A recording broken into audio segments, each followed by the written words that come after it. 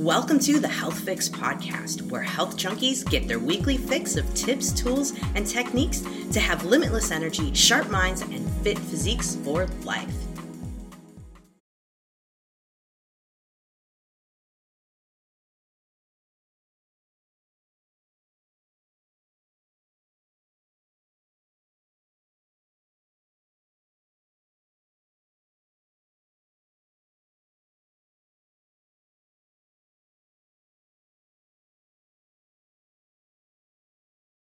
Hey, health junkies. On this episode of the Health Fix podcast, I've got Natasha Trinev back on because you know what?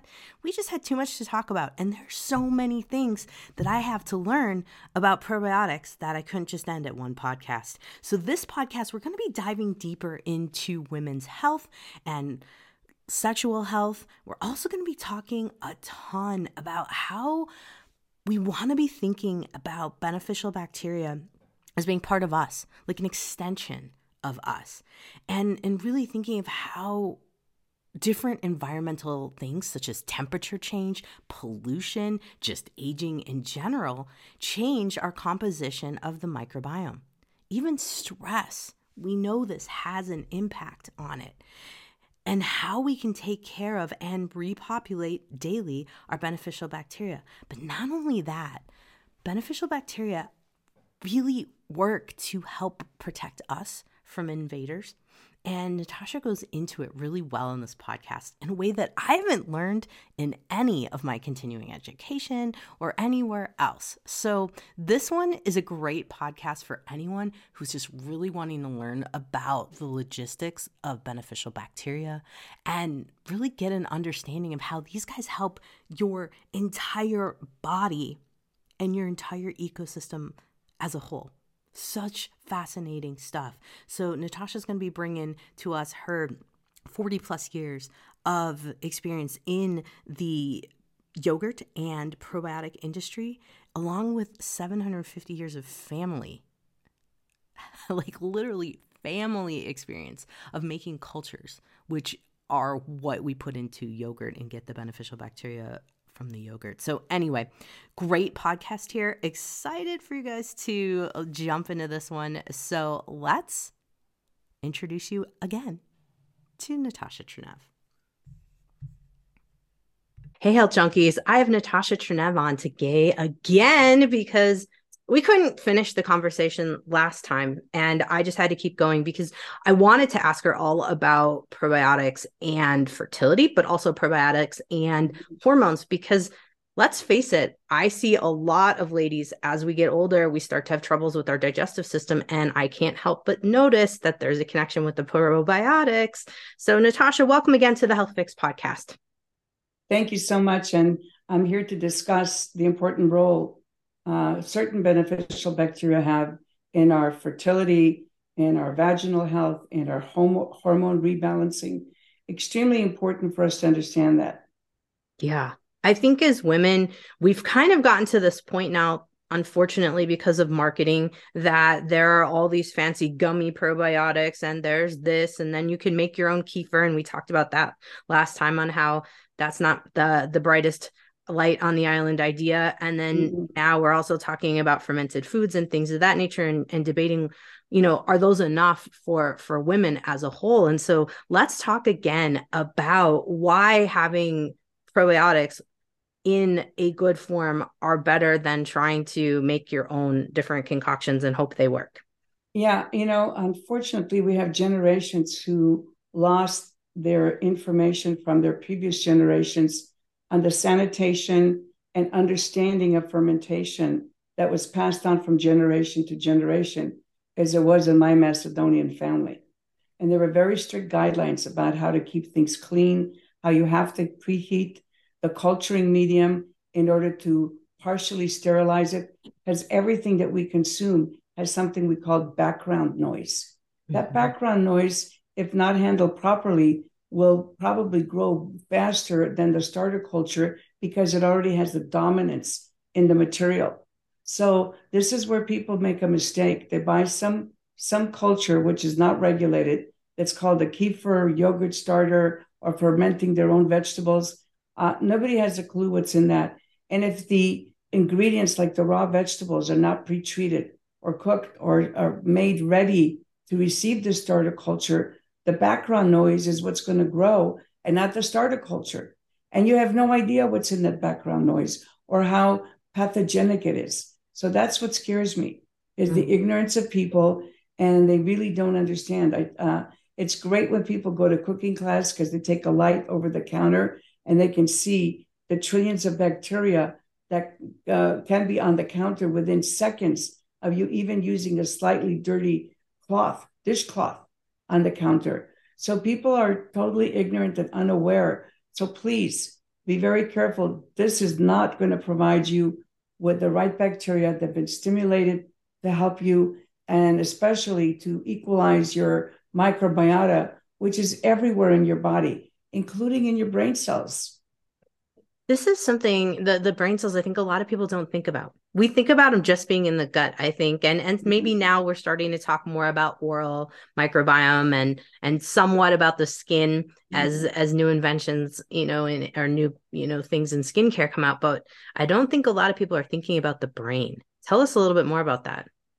Yeah, it's interesting. Well, we're learning because they said they found bacteria in brain cells, in the neurons in the brain cells. So they are interacting. And that's why it's important, because I used to get a lot of flack at the universities when I used to present, oh, you mean bacteria past the blood-brain barrier? Impossible. I said, guess what, guys?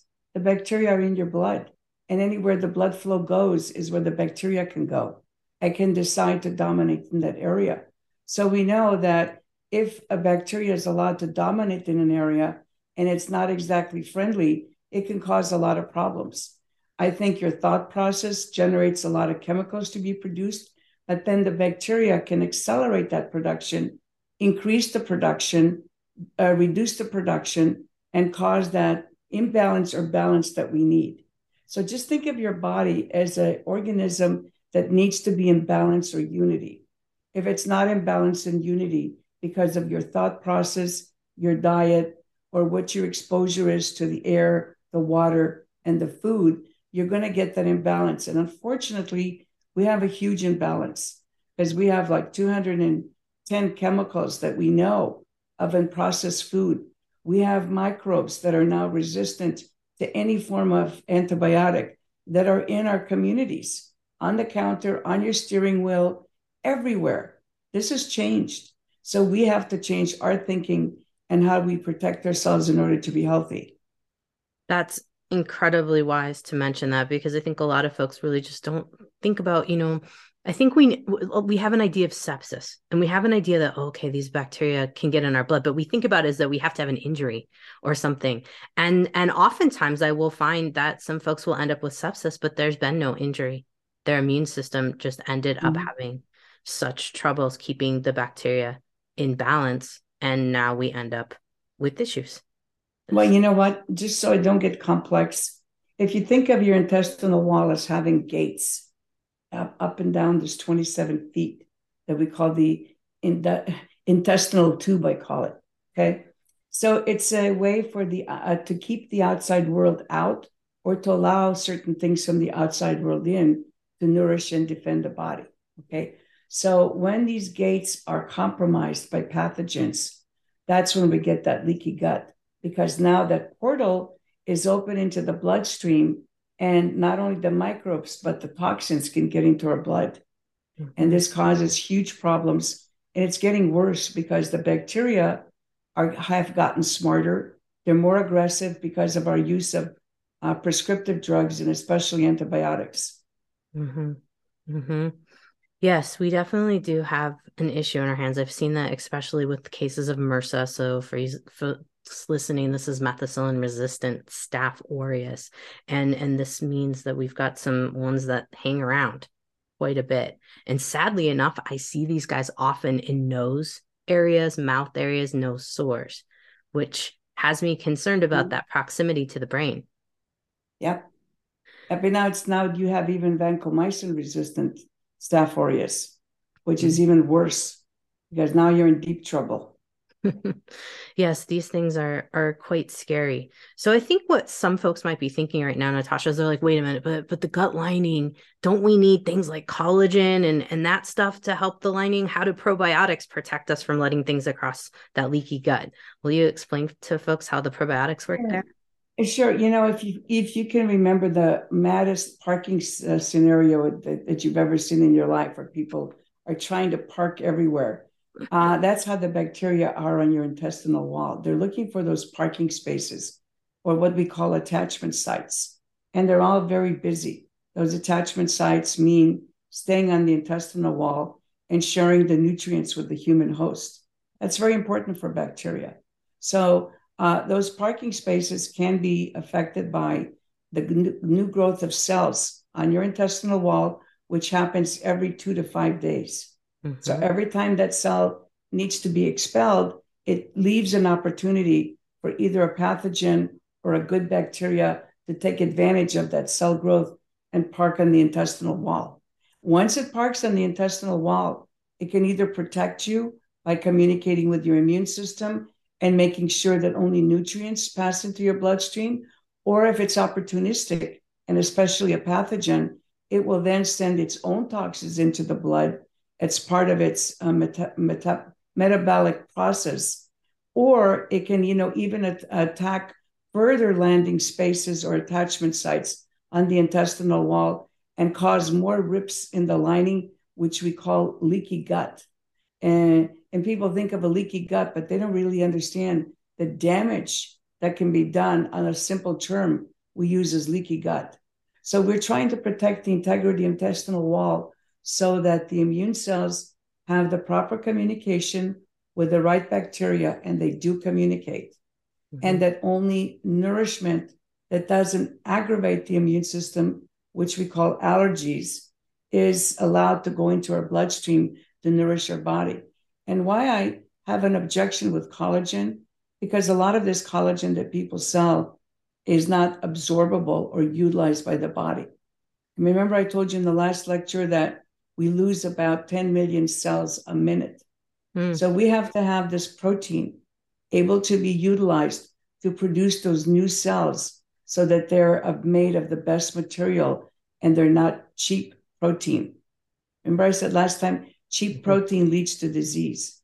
So the fact that you're consuming collagen, great, but proteins are very difficult to break down. And the only place the protein breaks down is in your stomach. If your stomach acid is not sufficient, not going to break that collagen down, and you're not going to get the benefit. I do wonder how many women miss out on the benefit of collagen just because one of the biggest things I see over and over again is digestive deficiencies in women, which I think is a great segue into starting to talk about hormones and beneficial bacteria, because I do believe that the stomach acid has a regulatory effect on what's going on in the gut. And I'll let you kind of take over since you are the specialist here. Yeah, sure. Well, simply, if your digestive process is not adequate, and a lot of people take pop pills to adjust stomach acid, which is very dangerous, because if that undigested material gets popped into the digestive tract, not only can your body not utilize it, but bad actors like pathogenic bacteria can now attack this lining of the intestinal wall, can attack any part of the body, create an imbalance, create problems in your health at any time. So if you're not digesting properly, you're going to have interference with the immune cells. You're going to not be able to produce enough proteins to replenish that which is being lost.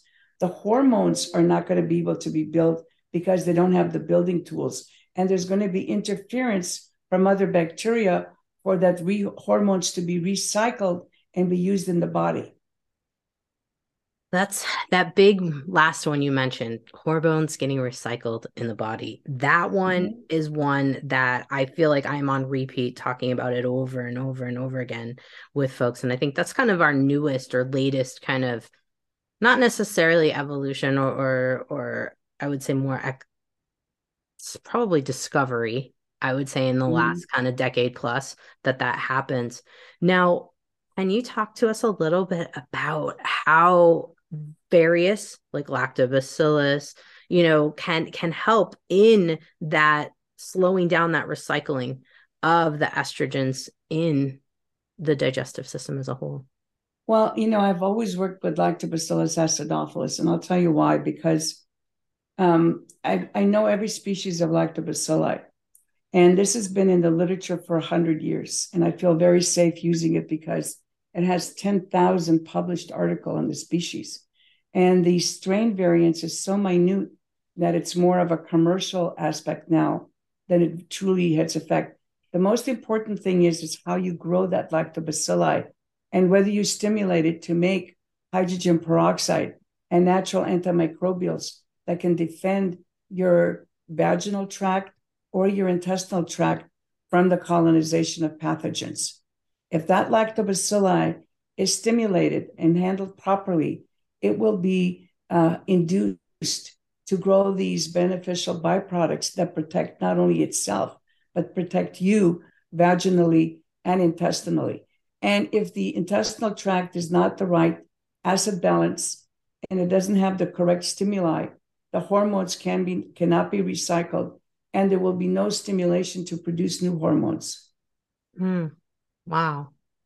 So I want to go back to the hydrogen peroxide component there for a minute, because I think a lot of people don't know that about lactobacillus and its capability, because it's something that we think about hydrogen peroxide when we get a cut, right? We're like, oh, let's put that on there, at least old school ways of thinking. I know new school, it's like slap the antibacterial on it and put a Band-Aid or whatever. But the hydrogen peroxide was quite the thing when I was growing up. So having bacteria make that's like self-contained in and of themselves, that they could contain what's going on around them, and we don't have to necessarily go on all these bug kills. Yeah, well, it's a brilliant, if you think of how brilliantly we're designed, I never cease to be amazed. Now, the bacteria are so smart that they like the human host. So when they produce the hydrogen peroxide, they produce it in microns and they target it against the competitor.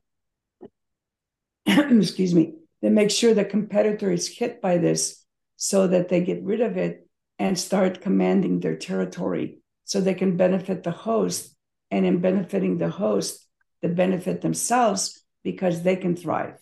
And so then in that case, when someone has a test done, and I know you're not a fan of the stool testing, but in my realm it happens, and I have folks that will come to me with them as well, and they'll have gone and wondered, could my bacteria be causing all of my hormone issues? And oftentimes what I'll see is low lactobacillus on the test, and when it gets cultured, and then I'll also see high levels of beta glucuronidase, which is the enzyme that helps with that recycling of the hormones, unfortunately. Would you say that there's a pretty good connection between the amount of lactobacillus species in particular and how much beta glucuronidase activity happens in the gut? Oh, absolutely. Absolutely. And that's why I stick with acidophilus, because all of the studies have been done showing the heightening of all the necessary chemicals to recycle hormones, balance the intestinal wall, balance the vaginal wall, even the uterine wall, all of that processes, because they've evolved with us since our creation. Okay. And they have our best health in mind, because when we're healthy, we provide the perfect environment for them to thrive. So they protect us like their homeland. We're their, wonderful place for them to live and thrive. So it's a wonderful relationship, really, when you think about it. We're providing a great habitat for them, and they're providing us all these natural chemicals to be produced inside of our body, and they can stimulate other organisms to produce it for our benefit. Really? Tell us more about that. Yeah, for instance, bifidobacteria can stimulate another species or another genus of bacteria to produce butyrate, which is very difficult to consume. And I question anybody who tries to sell you butyrate and tell you it's functional, because it just doesn't survive stomach acid very well. Mm-hmm. And so the bifidobacteria in your large intestine can stimulate this other group of bacteria to produce the butyrate, which, as you know, heals the gut lining. Mm-hmm. Mm-hmm. And they will produce it intelligently, knowing what amount you need. So they can also gauge. That's Yes. pretty cool. That's pretty They're cool. very intelligent. We have a very poor view of microorganisms, but they're very intelligent and they don't do anything that's not in their interest. That makes sense. That makes sense. Let's talk a little bit about vaginal health, because I think for a lot of women, we start to, even as teens, sometimes we'll start to see imbalances, maybe because we've been hit too much candy and soda. And then as we get older, we'll tend to notice things show up right around perimenopause.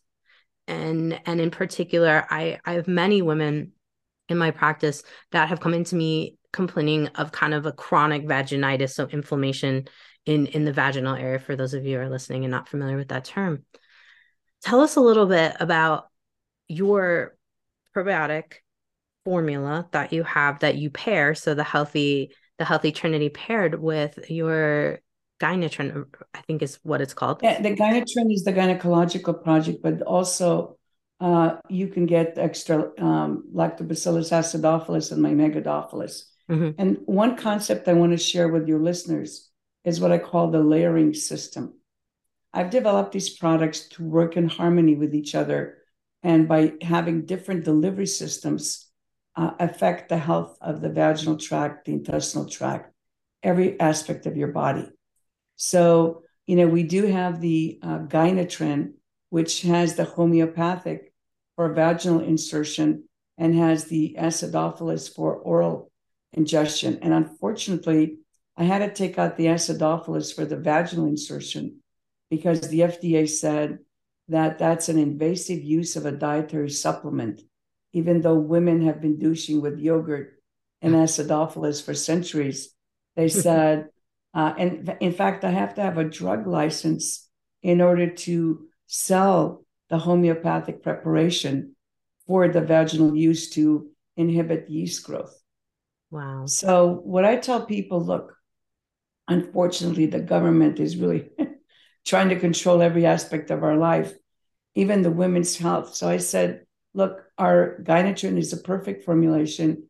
I've worked with a famous medical doctor who is also a homeopathic physician, and we have a very good formula.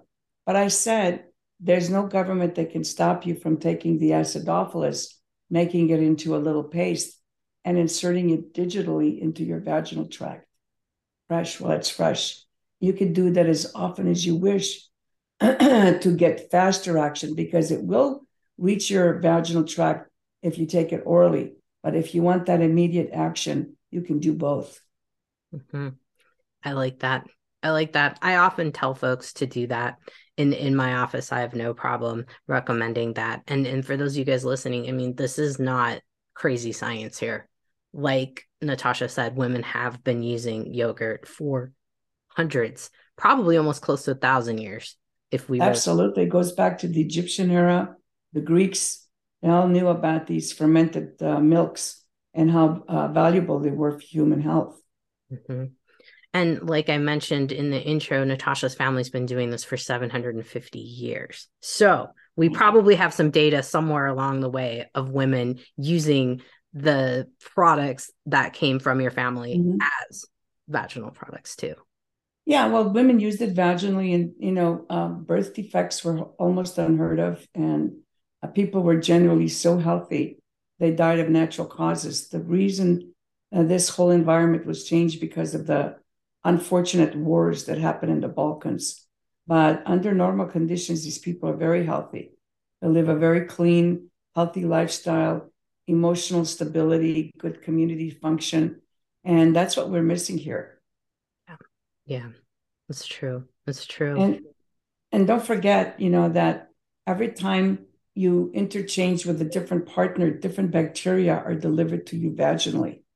The male sperm carries bacteria, can, agglutinate and cause problems not only not being able to fertilize the egg, but causing other problems along its travel to trying to ferment, not ferment, but to fertilize the egg. Mm-hmm. Mm-hmm. And so this is where fertility, of course, comes in with partners and with what's going on in your environment compared to the male's environment. So what I'm gathering, Natasha, is that the man and the woman should be taking a probiotic. Step one. Correct. Correct. Because the sperm are not going to be healthy. We're finding much more agglutination with the sperm, which means they clump together and they can't reach their objective. They're not healthy. The counts are down. And that's because the males, along with the females, don't have healthy and fertile reproductive organs. Mm-hmm. And tell us this, I'm sure you've probably come up with some data about perhaps lactobacillus acidophilus or any of the other types of beneficial bacteria and fertility, whether it's male or female, and what aspects of the fertility they help. Yeah, well, first of all, if your vaginal tract is healthy, if your uterine health is healthy, believe it or not, you even have bacteria in your fallopian tubes. That means that health of the eggs, that you have plenty of eggs that are healthy and that the sperm can reach those eggs to fertilize them. And if the sperm count is low and the sperm is not healthy, it can't make that journey up to the egg to fertilize it. And so not only are we finding that the sperm counts are low, but the sperms are, agglutination is happening. They're clumping. And so they're not able to reach their target. So the males have to be clean and they have to practice good sanitation and they have to have the right bacteria in their large and small intestine because from that area, it'll transgress into all areas of your body. Mm-hmm. So it will form healthy or weak sperm. It will help the sperm to either float up or not be able to float up. It's absolutely fascinating when you look at the processes and how these bacteria interact on every aspect of our health. Wow. Wow. No, it to me it's mind-blowing. But I mean it makes sense that there's bacteria in the fallopian tubes. There's got to be bacteria, in the uterus and beyond, only because I mean we know that people can have infections in their fallopian tubes and we can have scarring there, pelvic inflammatory disease, things of that nature. It is possible. So why not try to help, get good bacteria in there versus things that are not going to be as beneficial for us? Yeah, and I think that young people especially are very ignorant. They don't understand good hygiene. If they're having a partner and they're having intercourse, nobody's ever teaching them the correct hygiene. They're not eating foods to support a healthy microbiome, either in the male counterpart, and even the prostate cannot be healthy if you don't have a good microbiome in the prostate area. And so people don't understand that. I don't think I ever really thought about the prostate and microbiome, to be honest. Yeah. Let's talk about that for a second. So obviously it's a gland. We need glands to work properly. The glands are also going to have bacteria because of course we can have prostatitis. So, okay. So even beneficial bacteria help the prostate. This is something I've never mentioned before and makes sense. Just never Yeah. thought about it. Yeah. The reason you have inflammation, and let's define, I'm trying to keep it simple so that everybody gets it because we can get highly technical and it's just going to go over people's head and they're going to say, oh, yeah, I got that. But then you look at them and I don't think they really got it. So basically, inflammation means that your immune system is destroying defective parts in the body. And by destroying those defective parts in the body, redness and heat occurs, correct? Mm-hmm. So if we have inflammation in the prostate, what's going on? The body's trying to destroy something because it's perceiving a danger, or I should say the immune system, because the immune cells are everywhere, just like the bacteria. So if you don't have a healthy microbiome in a gland with the prostate or any part of your body, your immune system is going to try to destroy that in hopes of getting a brand new cell that's not defective. That makes sense. That makes sense. Yeah, Mm-hmm. I guess I never thought about it that way in terms of all the guns. I mean, so this would make sense even possibly for the thyroid, for the adrenals. All of that. I know because I've been suffering from thyroid, and I probably, because I grew up in an era as a teenager where we had multiple smog alerts, stage 5 smog alerts when I was growing up. And I think it did a lot to damage my thyroid because invariably, if you can see, there's a huge problem of thyroid issues among young women. I think Hmm. it's even gotten worse than when I was growing up. Yes. I would say probably 1 in 3, maybe one in Mm-hmm. four in terms of what I see. Granted, I'm more on the lines of specialty with hormones and such, so my data may be a little skewed, but it does seem quite common. I think it's absolutely, it might be even higher because Hmm. if I see the number of support groups for Hashimoto's thyroid problem, you talk to almost every young woman and they've got some kind of a glandular issue, something wrong with their body. And what I tell people, bacteria are everywhere. And, yeast infections are notorious for causing thyroid problems, gland issues, and almost any dysfunction in the body, including creating cancers. Hmm. Hmm. Let's talk about that connection with yeast infections and thyroid or gland slowing of glands. Let's put it that way, because I've Mhm. also seen that connection. And let's kind of bring in what bacteria folks want to be thinking about to kind of bolster their ability to maybe reverse some of the things, because I do believe some of the thyroid conditions are reversible. And Everything's reversible in the body. Remember, your body completely remakes itself every 365 days. Maybe there's a 2% of some things that don't, but let's just, for argument's sake, say every year your whole body's replaced. So when your body's trying to replace itself, do we want cheap proteins or do we want healthy proteins? Cheap proteins already predispose us to disease. And if there's a disruption in the microbiome anywhere in the body, that's going to be perceived as a weakness, and your immune system is going to be functioning overtime. mhm, It's as simple as that.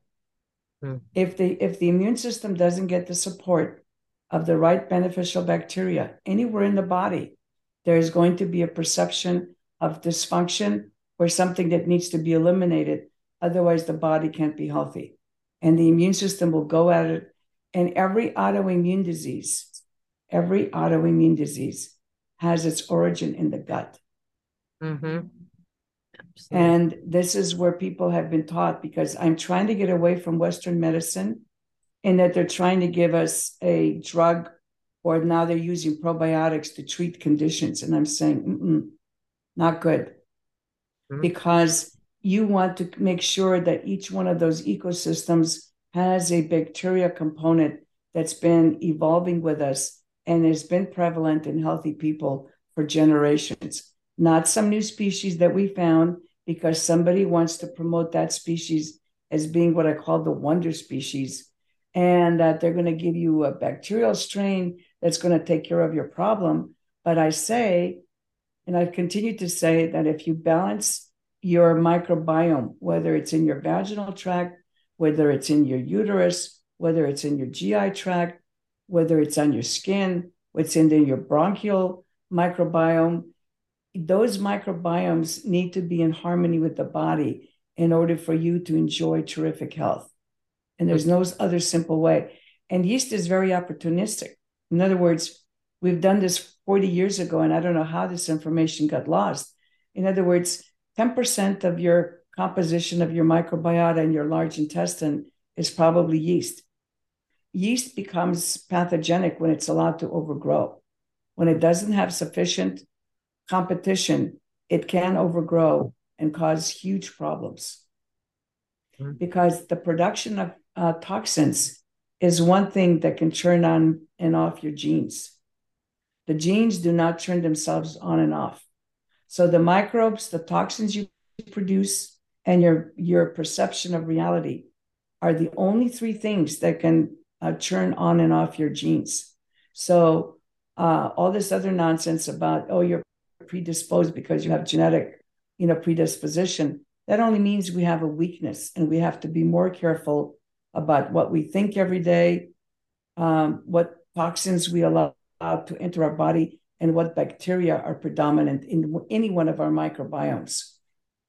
That's super wise information. I think the what we think every day is very highly underrated at this point, and definitely something I'm trying to get out a lot, because it's something that I've discovered it really does make a huge difference, and it's a huge, huge impact. I think that, you know, I don't know, the bugs in our body are living just as much as we are, and I think they can also feel the energy of us. And I know it sounds a little woo-woo, but I think if we put out an energetic vibe that's pretty negative, it's going to be hard for bugs to live. Have you? I don't think this is. It's been proven. Oh yeah, your negative thoughts produce chemicals that make your microbiome not a desirable place for the beneficial probiotic bacteria to live. Mm-hmm. Your thoughts produce chemicals in the body. Absolutely. Absolutely. So I think we've got some connections there with research. Now, in terms of the PMS, PMDD, where the mind can race a little bit, and we could get different types of manifestations of anger, frustration, things of that nature. Mm-hmm. Can you explain to us a little bit of how someone might work with taking beneficial bacteria to counter these types of? Yeah, it's interesting. It's a loop. Mm-hmm. Your mind can create imbalances by producing negative chemicals. Mm-hmm. However, if you have sufficient beneficial bacteria, they are responsible for producing up to 90% of your serotonin, which can be uptaken via the vagus nerve, up to 50% of your dopamine, which is really the pleasure, what I call neurotransmitter. And it can also stimulate the production of GABA and tryptophan. So, especially when you're having negative thoughts and you're under this, what I call negative mood, it's very important that you take extra amounts of these beneficial bacteria to help, at least from one end, to build up those beneficial chemicals to help you with the mood. Because what most people do when they're feeling blue, they take chemicals like alcohol or prescriptive, or what I call street drugs. Mm-hmm. And what that does, it has a patch for a short time, but creates other serious problems that you have to deal with. And remember, alcohol is used as a sterilizing agent, so it gets rid of bacteria, both good and bad. Mm-hmm. That's a good point, because I think in this perimenopausal and beyond time frame of life, a lot of women like their wine. And I'm asked often, and I know I mentioned it the last time we talked, I'm asked often, like, hey doc, can I just take the probiotics for a while and stop because I've got them replenished in my body and I'm good? And I know you have a good explanation here. So let's talk about wine and constant replenishment of beneficial bacteria. Well, okay. Excuse me.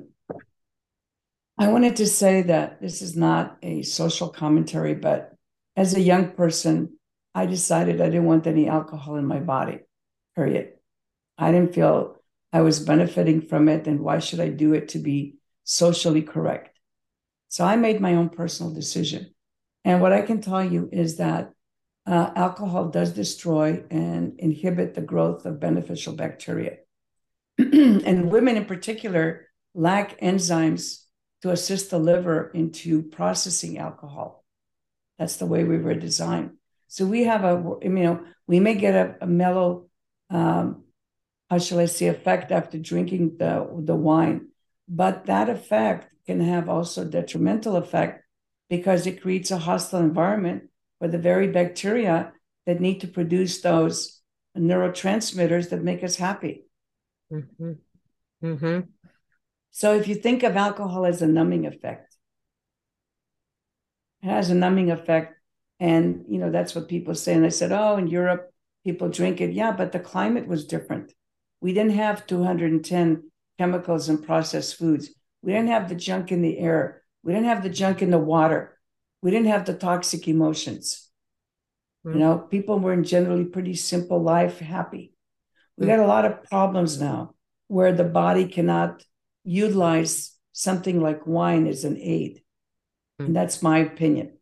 Mm-hmm. And if you have problems with your female hormones and you're drinking alcohol, especially more than you should, because, you know, women have, you know, can have a higher alcohol content with one drink than a man. And if you get stopped, your blood alcohol level will not be in the friendly zone. Also So not good. yeah, no, and I'm saying it's you know, this is science. We know that this is science, that traditionally women don't have the enzymes necessary to really deal with alcohol. So I'm saying to women, uh, without judgment, uh, meditate. Think about what it is that this is doing for you. I think we should meditate about our foods, about our life. I'm trying to do this now at 75. What do I want to change about my life that I didn't like before? Mm-hmm. And, you know, trying to decide who really I am. I love what I do. I love my education. I'm dedicated to it because I know we need to know about this more than ever because there's so much conflict and conflicting information that people are confused. And actually, this is the time where we need to be thinking clearly and know exactly what we need to do in order to be healthy, happy, and not face all these problems. Because really, I don't think it's a good commentary on our society that by the age 50, most Americans are on 5 or more prescriptive drugs. Mm-hmm. Yeah, it's sad. It's sad, and I'm hoping that we can work to prevent that one person at a time here, one woman at a time with at least this podcast and go from there. So let's talk a little bit about your probiotic line. Mm-hmm. And let's talk about for fertility, for general women's health, what would you recommend for a woman to start with and kind of how to utilize your probiotics effectively? Okay, well, I have different delivery systems. And of course, Americans love my magic pill, which is our Healthy Trinity. It's the only product in the world. And it took me a decade to develop this. If you thought I just sat down, this was very hard work. And what I do is I take 3 strains that I know are compatible with our body and have been conferring incredible benefits to human health for at least a century. I don't fool around with anything I don't thoroughly understand. And I've been doing this for 54 years, by the way. Mm-hmm. So these bacteria then are micro-enrobed in oil. Why? Because stomach acid is there to break down protein. Since bacteria are mostly protein, it's also the stomach acid is designed to kill the bacteria that comes in with the food. Okay? Whether it's good, bad, or in between. So Mm-hmm. the stomach acid is instrumental whether or not your probiotic bacteria make it into good shape into your small intestine where they can do some good. And the bacteria also have to be bile tolerant. So that capsule is really unique because that oil is emulsified by bile. Since the bacteria are also bile tolerant, they're not killed by stomach acid and they're not damaged by bile. And they will then find their niche in your 27 feet of GI tract where they want to live and start benefiting you. Mm-hmm. And I'm saying, since we live in an era of high stress, I would recommend they take 2 of those a day. Now, if they have vaginal health issues, they can also add, this is my layering system, they can also add the Gynotrine for 14 days, or they can get Megadophilus, dairy or dairy-free, and add 1 or 2 capsules a day of that. And then gauge their body, because fortunately or unfortunately, the composition of our microbiota is unique to us like our fingerprint. So 1 dose does not fit all. Mm-hmm. And this is what we have to get away from the medical community and get into our holistic thinking, that each body has a different level of need. And since I have different delivery systems in each one of our bodies that you can use to determine, either with the help of nice doctors like you, or we have a full staff on board that most of them had been with me for 15 or more years. And they help people really change this microbiome. And that's why I'm staying and working, because I think this is the most important concept of health that we have to understand before we start giving any other supplements or doing anything else. We have to fix this microbiome. Why? Because as we age, we become a less desirable environment for them to stay. Mm-hmm. And remember, 40% of your dry weight fecal matter is bacteria.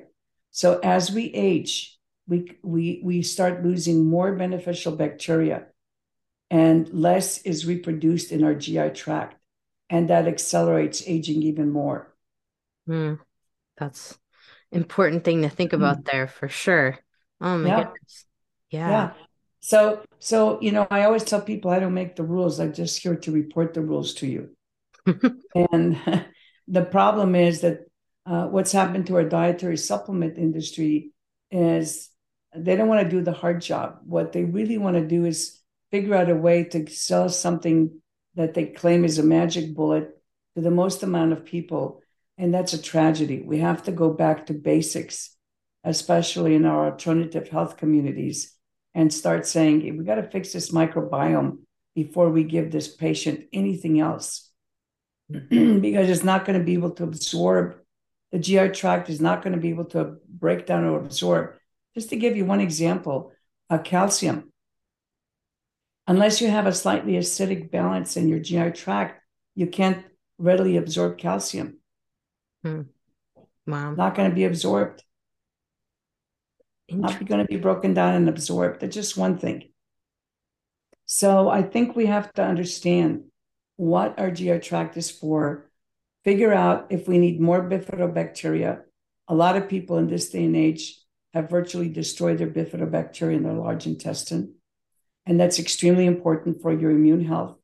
They've destroyed lactobacillus. They're buying all kinds of designer organisms because they're telling them it's going to do A, B, or C. But then I said, did you know that maybe that organism is inhibiting other beneficial bacteria that also perform an important function in your 27 feet? We're not trying to treat symptoms. We're trying to make sure we have compatible organisms that have been evolving with us and serve a specific purpose to help us thrive. And for instance, like my Digestalac, a lot of people need additional help digesting. So this bacteria found in my Digestalac actually pre-digests protein and carbs for its own use. And as a consequence, the body benefits because it's pre-digesting those elements for us as well. So someone could take that instead of copious amounts of digestive enzymes.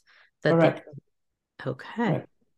And because the bacteria will start doing it in itself. And if you take it with every meal, depending on your need level, you take it, that's why in the old country, people used to have 2 or 3 bowls of yogurt. The Digestalac organism is one of the organisms found in yogurt that I grow and concentrate. And then it helps with your digestion. And not only that, it has a unique relationship with your immune system. Your innate immune system, not your adoptive, especially killer cell activities, is stimulated by this bacteria. It actually alerts it and says, hey, you're not doing a good job. Straighten up. We got problems here. So it's kind of like a monitor in there. Yes. It's figuring out that, the killer cells are not doing their job. It stimulates them to perform better. Okay. And this is Digestalac. So this is Lactobacillus bulgaricus? Yes. Excellent. And why is it called bulgaricus?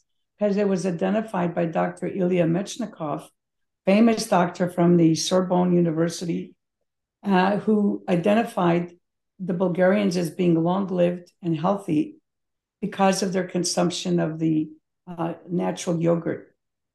And his theory of longevity was the reduction of toxic buildup in the body. That's it.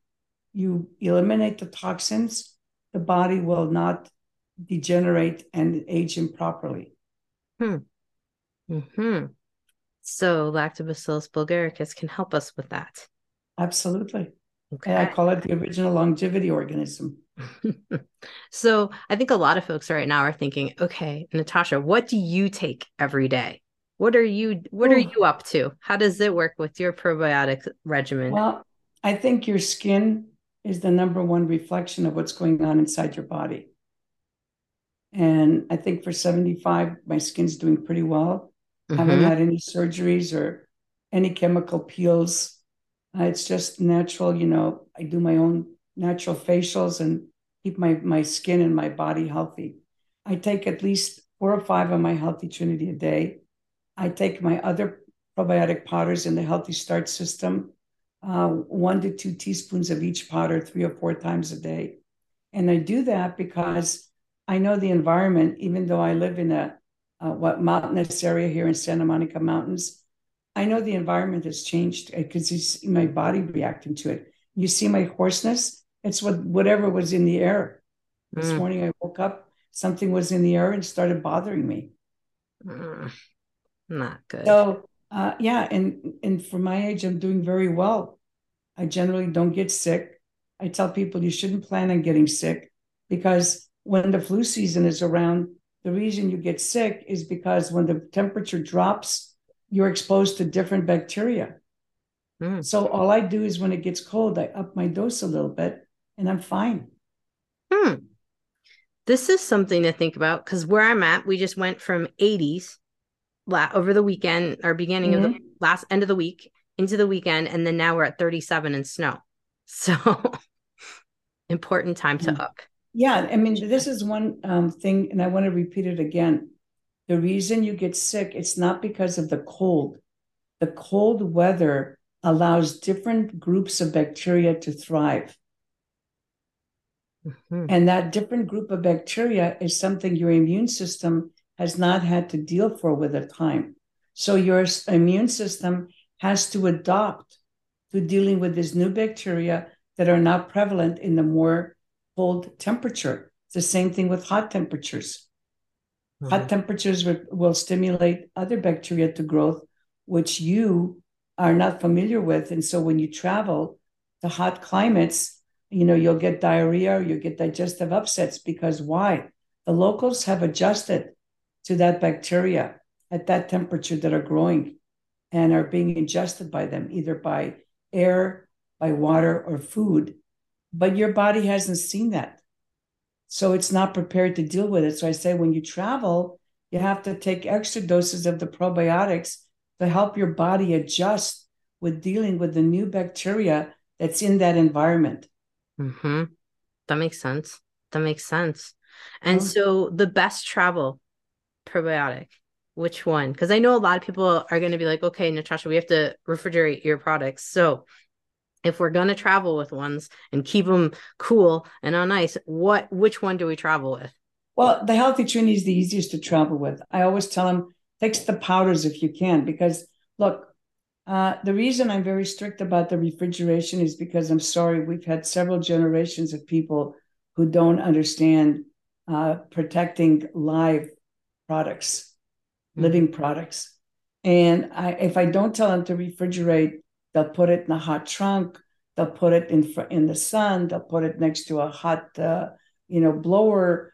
And I tell people, look, the products are okay if you're traveling. Just wrap them in foil, pop them in your carry-on, or even you can check them in if it's not going to be hot. Usually planes are pretty cold where you have the check-in area. It's going to be fine. It just cannot tolerate exposure to heat or mismanagement. And so that's why I tell people, but if you just treat it like a pet, you wouldn't put the pet in your car when it's 80 degrees outside and close the windows. Because within 20 minutes, inside of the car is going to be 120 degrees. Mhm. That's what kills your pet or your child. It's the Mhm. same thing with bacteria. It's easy enough to remember. Um, Yeah. easy enough to remember that And way. the reason I keep them cold And people have been brainwashed to accept this, what they call shelf stable, which is nothing like that exists. When they're talking about stability, they're talking about temperatures that are 72 degrees in the laboratory. There is no such temperature in transport, in distribution, in people mishandling the product because they think it's shelf stable. That word has no download comprehension by this brain that doesn't understand what shelf stability means. Mm-hmm. Yeah, because we don't know how they traveled. We don't know if they sat out in the sun and heat on a pallet or wherever, and Right. So, whatever. so remember, the bacteria are not dormant. They are uh, programmed to thrive. So the minute they get any level of moisture, the bacteria have to be so dry that they're like 18% drier than the Mojave Desert. Okay. So they're so dry because even a slightest amount of moisture is going to trigger their life cycle. Hmm. And what triggers the life cycle is when there's a temperature change, there's moisture condensation. So even that small moisture condensation will trigger their growth cycle. Now, just imagine they're in a closed-ended system inside the capsule or the bottle.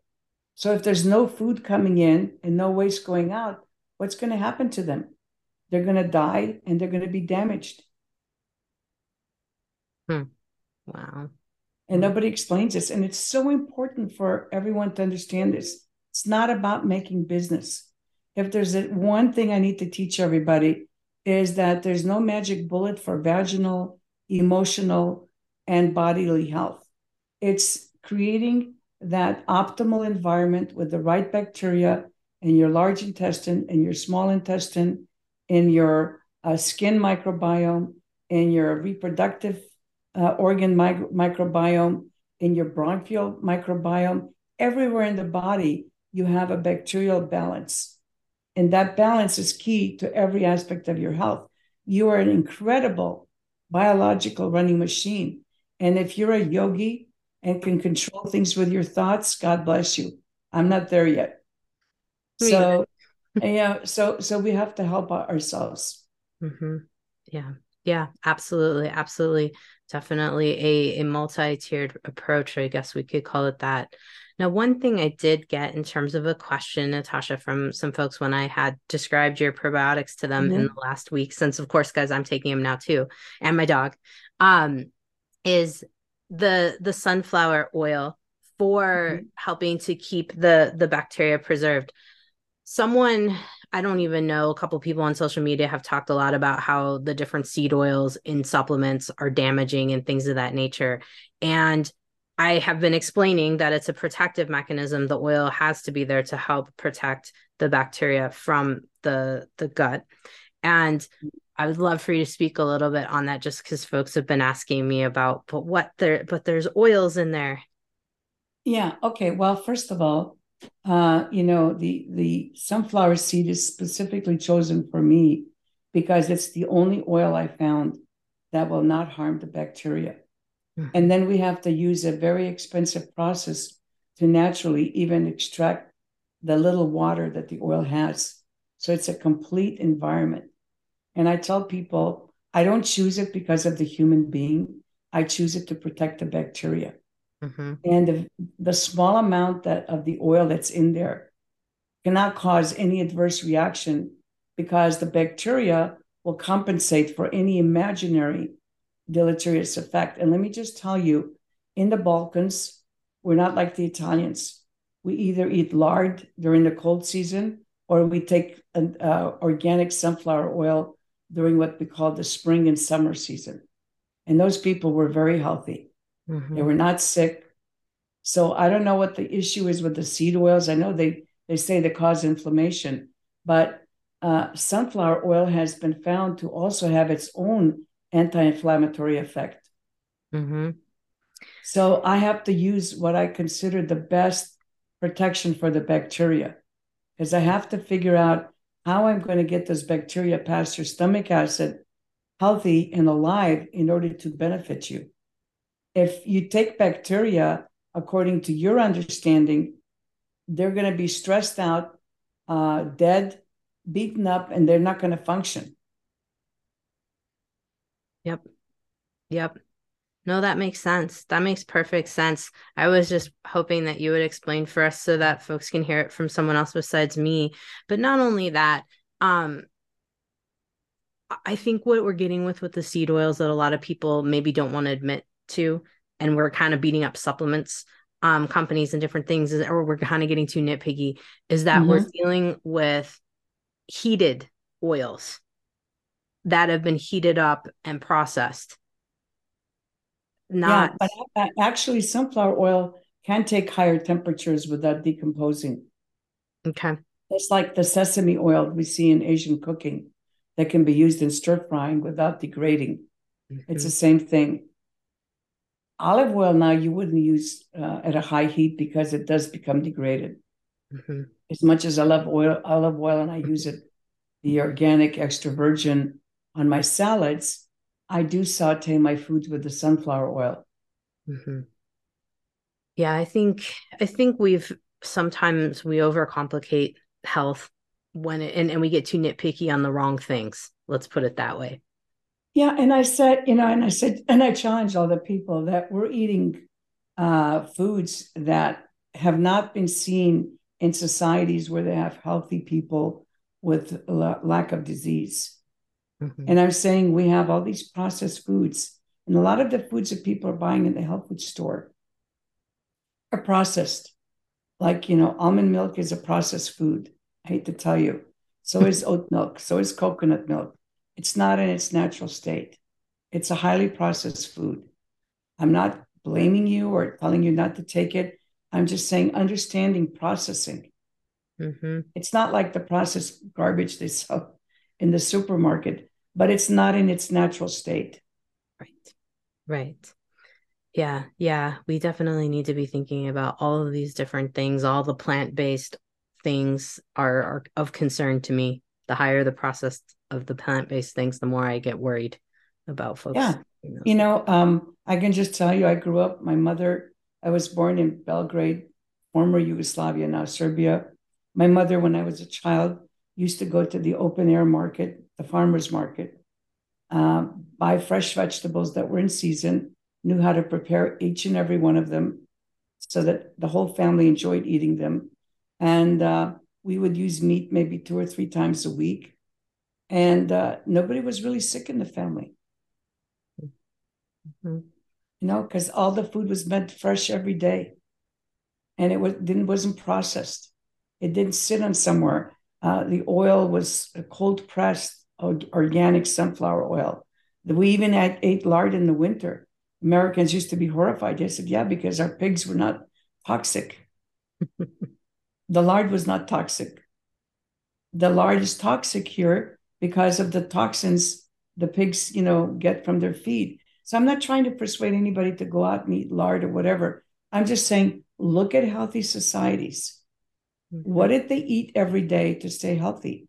There's this now society in Greece that they found that natural centenarians, people who live past 100 years, and it's because of their environment, what they eat every day that's fresh, their social interaction, and their lifestyle. Mhm. Mhm. That's what I'm going for. That's what I'm going for. Yeah, I mean, who wants to live to be 100 in the nursing home? Not me. No, absolutely not. No, the way we should live is that we should have minimal problems and we should pass in our sleep without being hooked up to tubes and so sick that, we don't even know what's going on.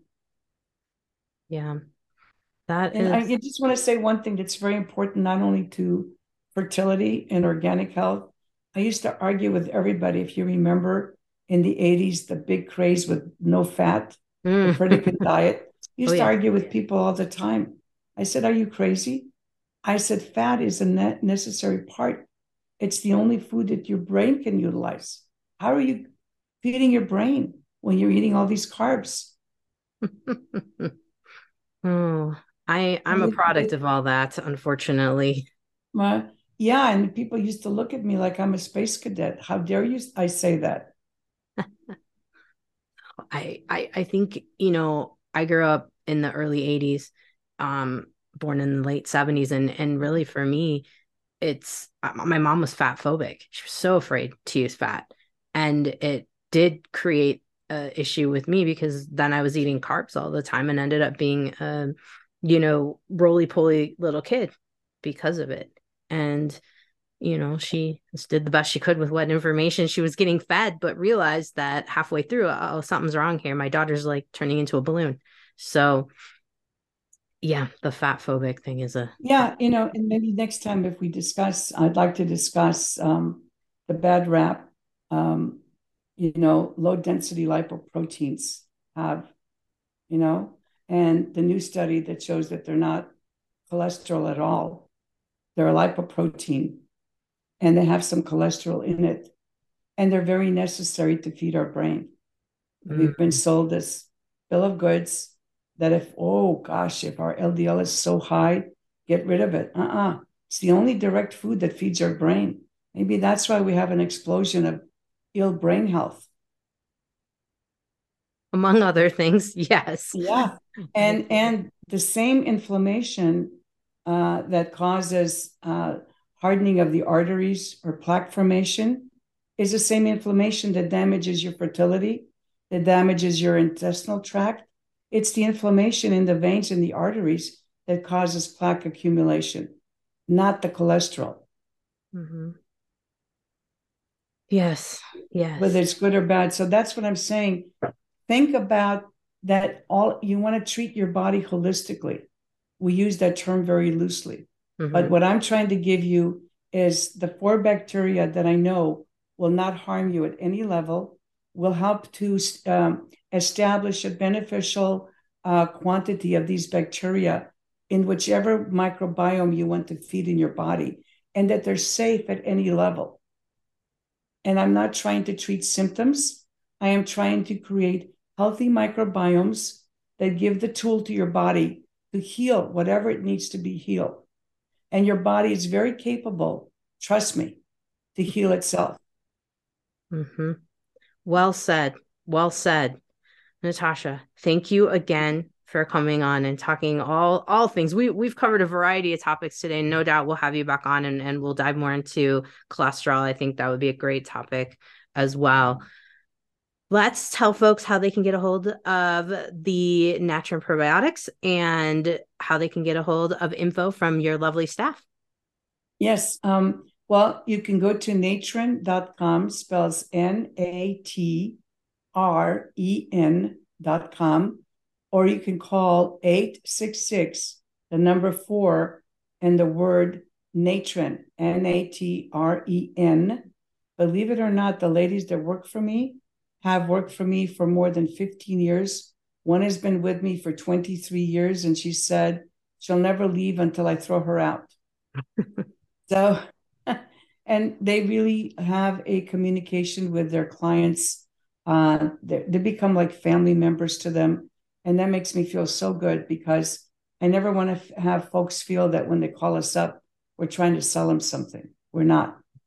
We're just trying to provide a service and give you the probiotics. So remember, it's 866, the number 4, and the word Natren, spells NATREN. And I know you're going to be giving the products through your clinics. Mm-hmm. And I'm happy to do that because I feel I sleep well at night because I think I'm providing a really good service to people. Absolutely. Absolutely. I mean, we've lost connection with what these probiotics really are for versus searching them out for symptoms, like you mentioned. And there's a lot of confusion as to what to do with them, how to take them, what's the best way. So I appreciate all of your hard work. And yep, we are also working on having them in, well, pretty much in my programs now that I'm all virtual these days. So they'll be in all my programs. All the folks who join in. Thank you. And I love the feedback. Please give me the feedback. Love to work together with your patients, with you, to make sure that everybody's getting the optimal amount and they're getting the results they want. Absolutely. We will do that. Thanks again. Thank you. Hey, fellow health junkie. Thanks for listening to the Health Fix podcast. If you enjoyed tuning in, please help support me to get the word out about the podcast. Subscribe, rate,